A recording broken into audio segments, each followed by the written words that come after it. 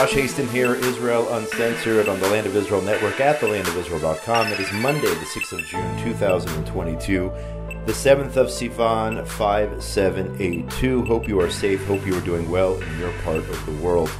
We're going to get right to it here this morning. We have a very special interview with Dr. Leah Golden. Her son, Hadar Golden, was a lieutenant in the Givati Brigade of the IDF, a Jewish patriot, humanitarian, and artist, and only 23 years old when he was killed and kidnapped in Gaza by Hamas terrorists. This happened on August 1st, 2014, during Operation Protective Edge. 2 hours after Hamas agreed to a ceasefire, terrorists ambushed 3 Israeli soldiers from a tunnel located in the basement of a house in Gaza. The terrorists killed 2 of the soldiers, shot Hadar Golden, a lieutenant in Givati, and kidnapped him. Tragically, Hadar was the victim of the UN and US brokered ceasefire, which was cynically violated by Hamas.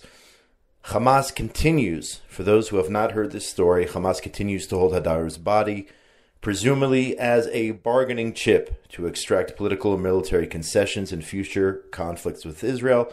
Hamas is also holding the remains of Oron Shaul, another soldier who was killed in Operation Protective Edge.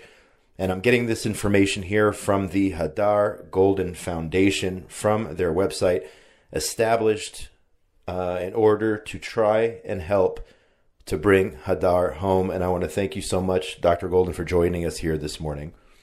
Good morning. If you can, let our audience know. First of all, obviously, it's a terrible, terrible story, and the people of Israel are with you, and you should know that.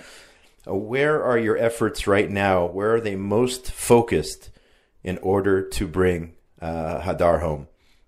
To begin with, our efforts are inside Israel, trying to reach our government and our decision makers to bring Hadar home as a confidence-building measure to any agreement with the Gaza Strip and with terrorists in general. However, we don't have much success up till now.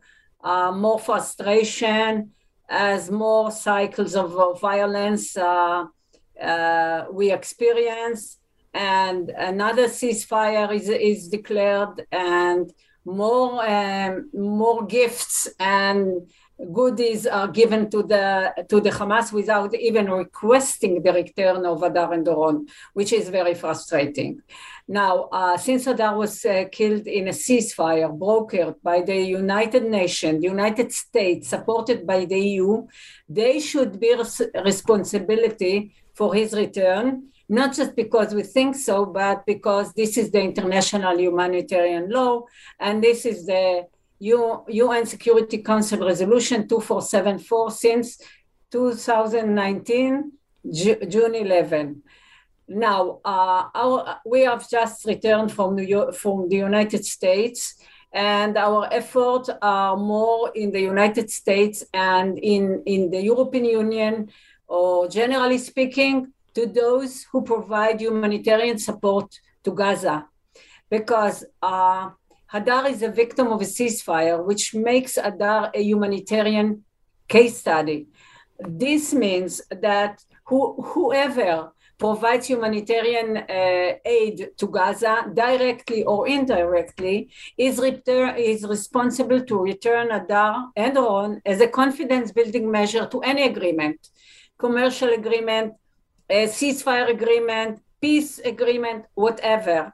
So this actually is our effort. And recently we've been to the United States, to the State Department, to the White House. And to tell the truth, we get very positive response because all of them are struggling against terror. All of them do not accept the fact of ceasefire violation. And all of them would like to help us to bring Hadar home. So you started by mentioning your efforts locally here in Israel. So I want to ask you, and this is not a political question, and I'm not asking you, to favor one prime minister over another or one government over another. So I'm not asking for political reasons, but how has this government been in terms of your plight in bringing Hadar home, and how does it compare to past governments? Are we seeing any additional progress from this government? Is it the same old situation as the past government? Do you feel that things are getting worse or getting better in terms of the help you're getting here locally in Israel from our elected officials in terms of doing what is necessary and bringing Hadar home? Unfortunately, we see no progress during the last 7 years and 10 months. Unfortunately, our political situation is a bit complicated. It's like a musical chairs. These are all the same people that were acting on August 1st, 2014. The defense minister, Benny Gantz, was at that time the chief of staff of the IDF. He actually sent Hadar to Gaza during a ceasefire, knowing they are violating every ceasefire. We had Benjamin Netanyahu, who was prime minister. Now he's the head of the opposition. We had Bennett and we had Yair Lapid acting at the cabinet. Partners to the same decisions. So it doesn't make any difference. Those are the same personas. Those are the same personas stuck in a conceptual thinking that the only way to return soldiers is by releasing terrorists, which is not going to happen anymore in our present reality. But they simply refuse to do what they have to do in order to return Hadar home. The only thing they can do is use the leverage of all those good countries that are rushing now after the last war to rebuild Gaza. And Benny Gantz, our defense ministry, actually said, Shin Tmurat Shin, our prisoners in Gaza for rebuilding Gaza. Unfortunately, we don't see that. We see whatever is going on into Gaza, how many workers, thousands of workers coming in, but still no request to return our boys from Gaza. What can we do to change that reality? I mean, you just mentioned, and I've talked about this many, many times on my show before, the fact that Israel, on a daily basis, you can go see it for yourself. You can see the trucks lined up at the crossings into Gaza daily, bringing humanitarian aid. Oftentimes, that humanitarian aid is actually hijacked by Hamas and used to build more rockets, dig more tunnels, and this happens on a daily basis. Sometimes they'll shut it for a day or two, depending on the security situation if something happens. But what can we do to create a change so that we don't see these trucks lining up at least until they bring back our boys? This is what we keep saying for the last 7 years. What we needed is a change of attitude.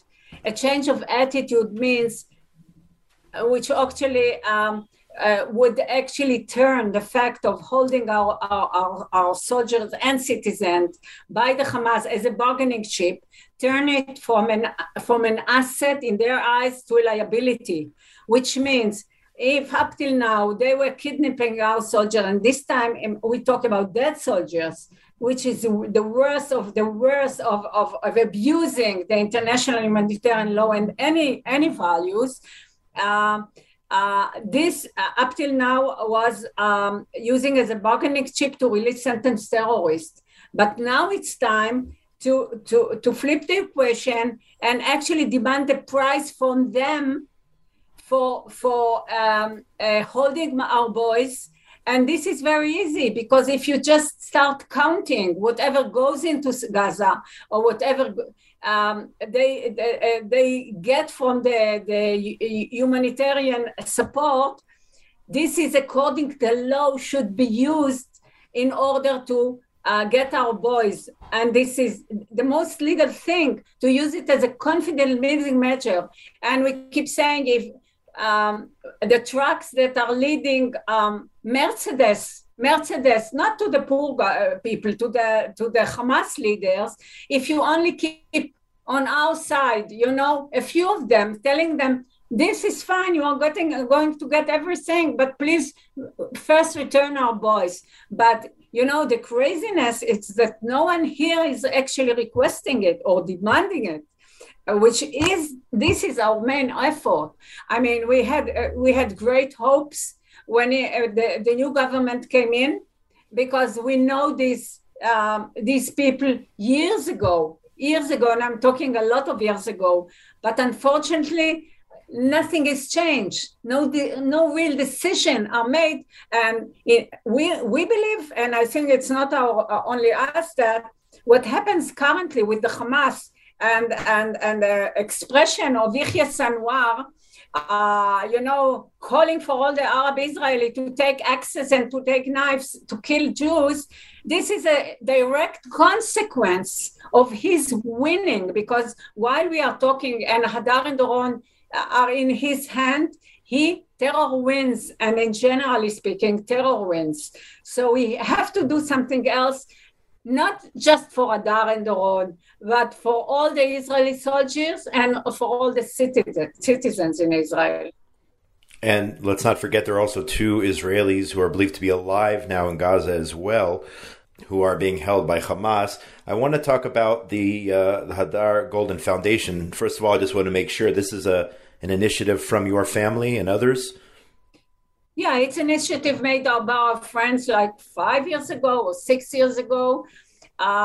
It started with the motivation to memorize Hadar and to promote his exhibition abroad, and of course for donation. But as time goes and we see that Hadar is not here, we need more and more external international support, but which in an unbelievable way, we are going to meet personas that shouldn't meet families. They should meet our leaders, and actually run this discussion with them. But this is our effort, and this is what we are trying to change, which we believe will change more than just bring our boys home, because the ethos of our country is no soldiers are left behind. And somehow this is confused by a lot of interest, political interest, money interest. We are second generation, for me and Simcha, of Holocaust survivors. And my mother taught me that money talks. And what we see that is happening with respect to Gaza is money, billions of dollars every month are providing to Gaza by Qatars, by the donors. And this this would not happen without the Israeli consent. So we need Israel to say, this is fine. As we say, we would like to see Gaza like Singapore next to us, but they should obey. They should obey our moral principles. They should obey our human rights principles. And talking in Israel to Jewish people, this is our basic value, chesed shel emet. What are we discussing here? So on that note, and hopefully this audio, this broadcast, this podcast will be heard by our leadership. But what can people who are listening, whether they're here in Israel or they're abroad or through the foundation, what can people do to help who find a place in their heart for this very, very important and basic cause, which should be crystal clear to everyone, but unfortunately you've gone through so much over the last 7-8 years. What can people on the ground do to help right now?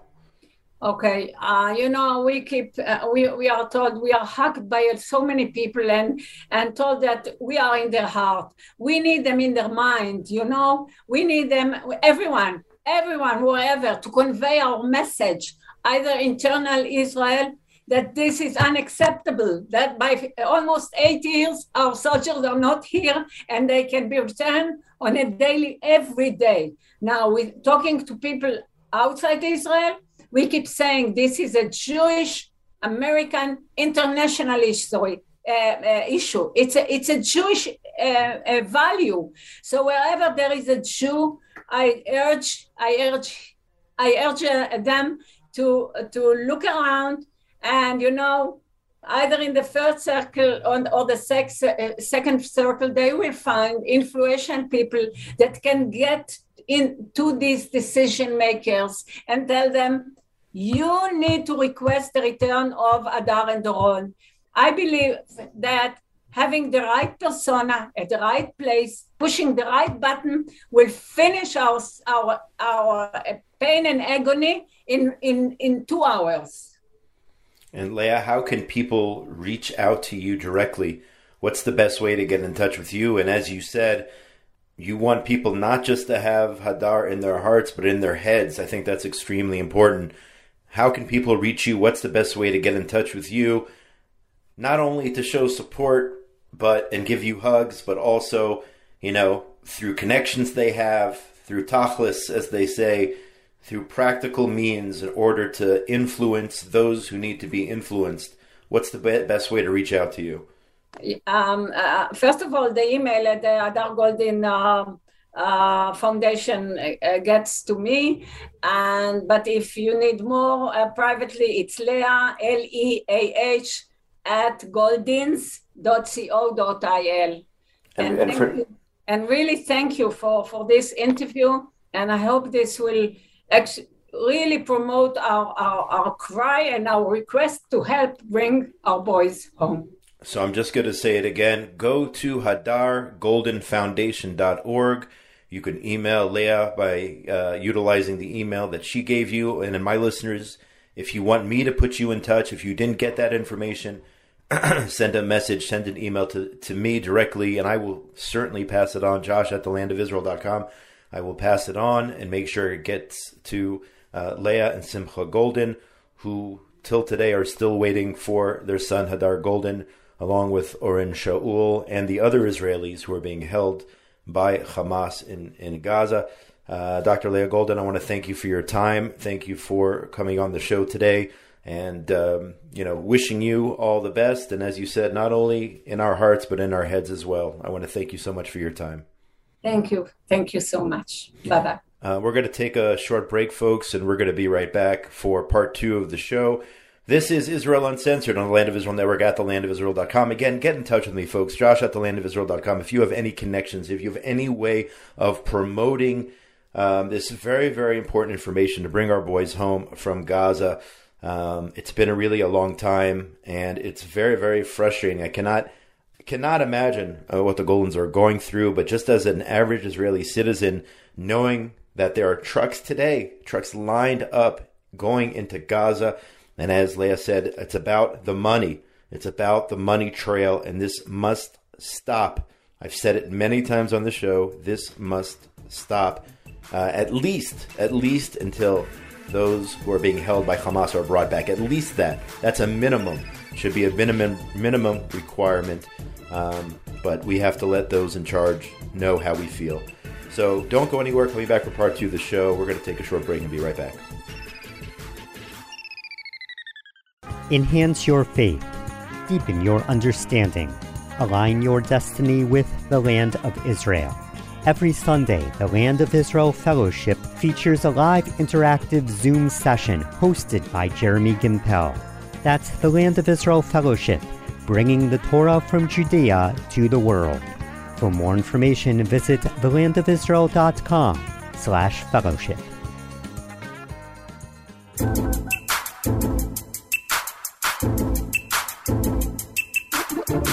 And we are back. Josh Haston here, Israel Uncensored on the Land of Israel Network at thelandofisrael.com for Monday, the 6th of June, 2022, the 7th of Sivan, 5782. Hope you had a wonderful Shavuot for those who were celebrating. I'm recording here on a Monday from Gush Etzion. Outside of Israel, it actually is still Shavuot. So for those of you who normally listen to this podcast on Monday, perhaps you are listening on Monday night or on Tuesday for those busy with your Shavuot activities. But I just want to get to some other news here out of Israel and the world, really, because here you have a story from Reuters. Gunmen attacked a Catholic church in southwest Nigeria during Mass this past Sunday, killing at least 50 people, including women and children, according to a hospital doctor and media reports. Nigeria is battling an Islamist insurgency in the northeast and armed gangs who carry out attacks and kidnappings for ransom.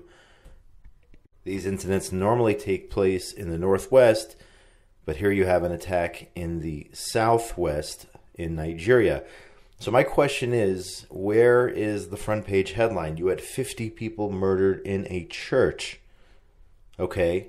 On the other hand, when an Arab journalist was killed in Jenin while covering Israel carrying out anti-terror activities, and at this point we still don't know who was responsible, but I can say with confidence the IDF does not target journalists. I can say that with 100% confidence. That story was in the news for 2 weeks. Why is the story about 50 people murdered in a Sunday mass in a church, why is that on page 10 of the newspaper? Perhaps because the word Israel was not in the headline with the story of the church.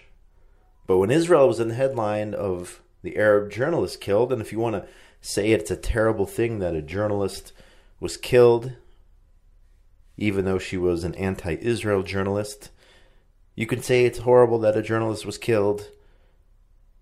But that was in the news cycle, and it's still in the news cycle. And here we are several weeks later. But where is the international community on this church massacre? Where is the UN? Where are the human rights groups? Here is the hypocrisy in real time against the state of Israel. The massacre did not happen here, so it is not in the news, or barely in the news, I should say. The obsession with Israel continues, and the hypocrisy and double standard when it comes to Israel. I saw also, just glanced at the news after Shavuot, different shootings carried out in the U.S., mass shootings, I think at least 3 over the weekend. Why isn't the world going crazy about that? I understand there's a difference between terrorism and internal shootings within the U.S., criminal shootings. But still, shouldn't violence be violence and murder be murder?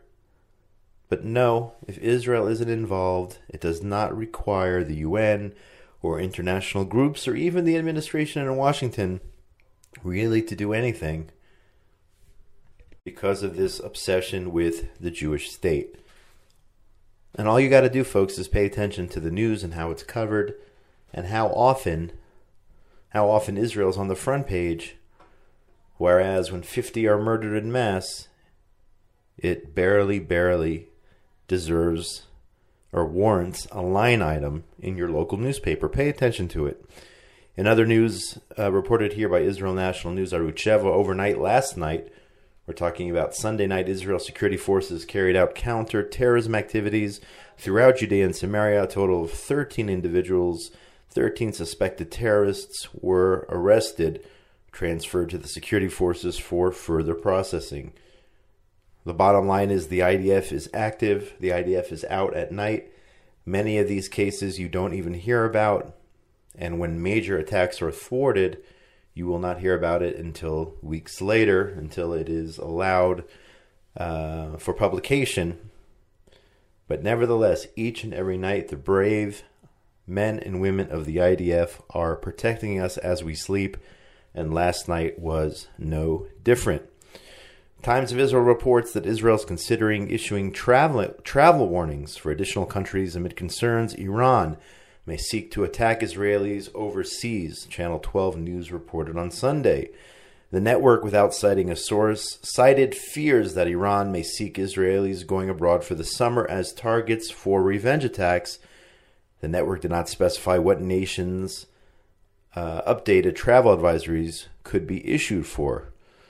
And again, I think Turkey is on the list, was put on the list last month, saying there was a concrete threat to Israelis by Iranian terrorist operatives there and in nearby countries. And this, of course, this comes after an Iranian, high-ranking Iranian terrorist was killed when two assailants on motorbikes fired bullets at him. This was several weeks ago.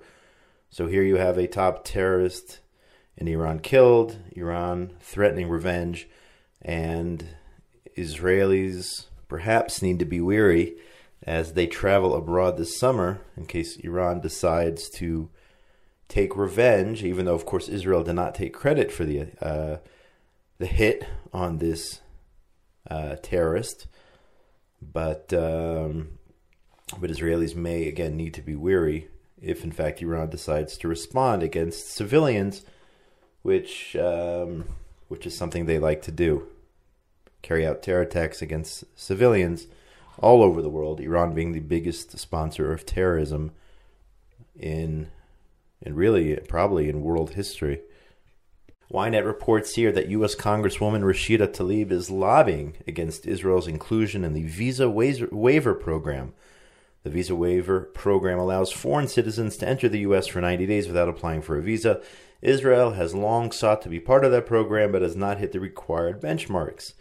So for those of you living in Rashida Tlaib's congressional district in Michigan, this is what she's busy with, making sure Israeli tourists can't easily come into the U.S. for visiting purposes, to visit their families, to go on vacation, to spend 90 days or less in the U.S. Right now, if you're an Israeli and you don't have U.S. citizenship, you have to apply for a visa. From what I understand, it can take up to a year for approval.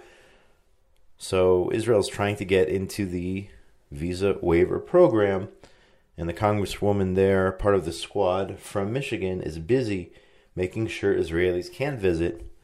And if you're in her district, again in Michigan, I would pick up your phone, call your congresswoman, ask what she is doing to benefit Michigan as opposed to her obsession over Israel. There was some sort of study done, I don't have it in front of me, in terms of how much time members of the squad spend on Israel, and it's absolutely disproportionate when you compare how much time they spend on Israel and when you figure in how much time they actually are spending doing their jobs and taking care of their constituents. Once again, another obsession when it comes to the Jewish state. Finally, we'll finish with this report here. Israel 21C. This is a combination of the amazing things Israel does for humanity, and this at the same time is a call out to the Israel haters, the BDS haters. Listen to this. Israeli company Watergen has provided one of its water from air generators to a medical facility in the Syrian city of Raqqa, if I'm pronouncing that correctly, Raqqa, in a collaborative partnership with the Multi-Faith Alliance for Syrian Refugees, a humanitarian organization comprised of faith-based and secular supporters aimed at supplying aid to Syrian refugees. So this company, an Israeli company, Watergen, I've seen this company. I've seen a demonstration. These are huge generators, and these machines make water from thin air. Literally, that's what they do. They make water. Of course, the ongoing civil war in Syria has left 4 million Syrians internally displaced in the country's northern region, where they lack access to clean drinking water, electricity, healthcare, and education. By the way, does the world even talk about this anymore? That war, the one going on in Syria? Once again, the answer is no, because Israel isn't involved. Again, the company Watergen, based in Petah Tikva, manufactures atmospheric water generators that produce clean, fresh drinking water from the moisture in the air without having to connect to a water source. I've seen this. It's unbelievable. The generators use a standard connection to electricity or solar panels and can produce up to 6,000 liters of drinking water per day. 6,000 liters of drinking water. That is what Israel's doing for Syria. An enemy country, doing for their civilians, I should say, the civilian population. I'm surprised, well, I'm not really surprised. This isn't getting more coverage, of course. No, not surprised at all. But this is what we're doing for the people in Syria, an enemy country, providing civilians with water from air. Who's going to give Israel a shout out for this? If you expect a shout out from the squad, you got another thing coming. Or is the world focused on not letting Israelis get visas? Okay, or at least some people there in the U.S., in the Congress. But let me just say this: if you hate Israel so much, okay, and if you are in Syria, or if you are dying of thirst in the desert, in either of those cases, if you're an Israel hater, do not drink this water made from air, or you are a hypocrite. Go with death. Go with drying out and dying in the desert, or as a result of war in Syria. Don't be a hypocrite, folks. Don't drink the Israeli water, because you are just a hypocrite if you do. If you're a BDS Israel hater, don't drink this water, even if it means dying. Really, if you have a cause out there worth dying for, go all the way. Okay? Don't be a hypocrite. I say this each and every week because each and every week there is another story in which, I discover something new about what Israel's doing to improve the world, to save lives throughout the world. And if you're a true BDS Israel hater, do not use Israeli technology, even if it means giving up your own life. That's my advice to you, to the Israel haters out there. Anyway, folks, that's going to do it for today. My name is Josh Haston. This has been another edition of Israel Uncensored on the Land of Israel Network at thelandofisrael.com for June the 6th, 2022, the 7th of Sivan, 5782. Shout out to Benjamin Bresky, engineer extraordinaire. Shout out to Tabitha Epstein for everything she does here at the network behind the scenes. Coming to you this week again from Gush Etzion, Judea, just south of Jerusalem, the eternal capital of the state of Israel and the Jewish people. Everyone out there in the wonderful world of ours, be safe and have a great week. And please God, we'll talk again next Monday. Shalom, shalom. Have a wonderful week, everybody. The question is, why are the Jews there in the first place? The Jewish people have been yearning to return to their ancient homeland for a long time. The Yishai Fleischer Show, the voice of a new generation of pro-Israel activists. And there's only two kinds of minorities in the Middle East, armed or unarmed. Inspiring minds to think differently. That jihadism doesn't just attack Jews. It attacks Christians, and it mostly attacks Muslims. Inspiration, spirituality, and politics. So first and foremost, this country is here to defend Jewish people and to live in its ancestral homeland. Listen to the Yishai Fleischer Show every week on the Land of Israel Network at thelandofisrael.com.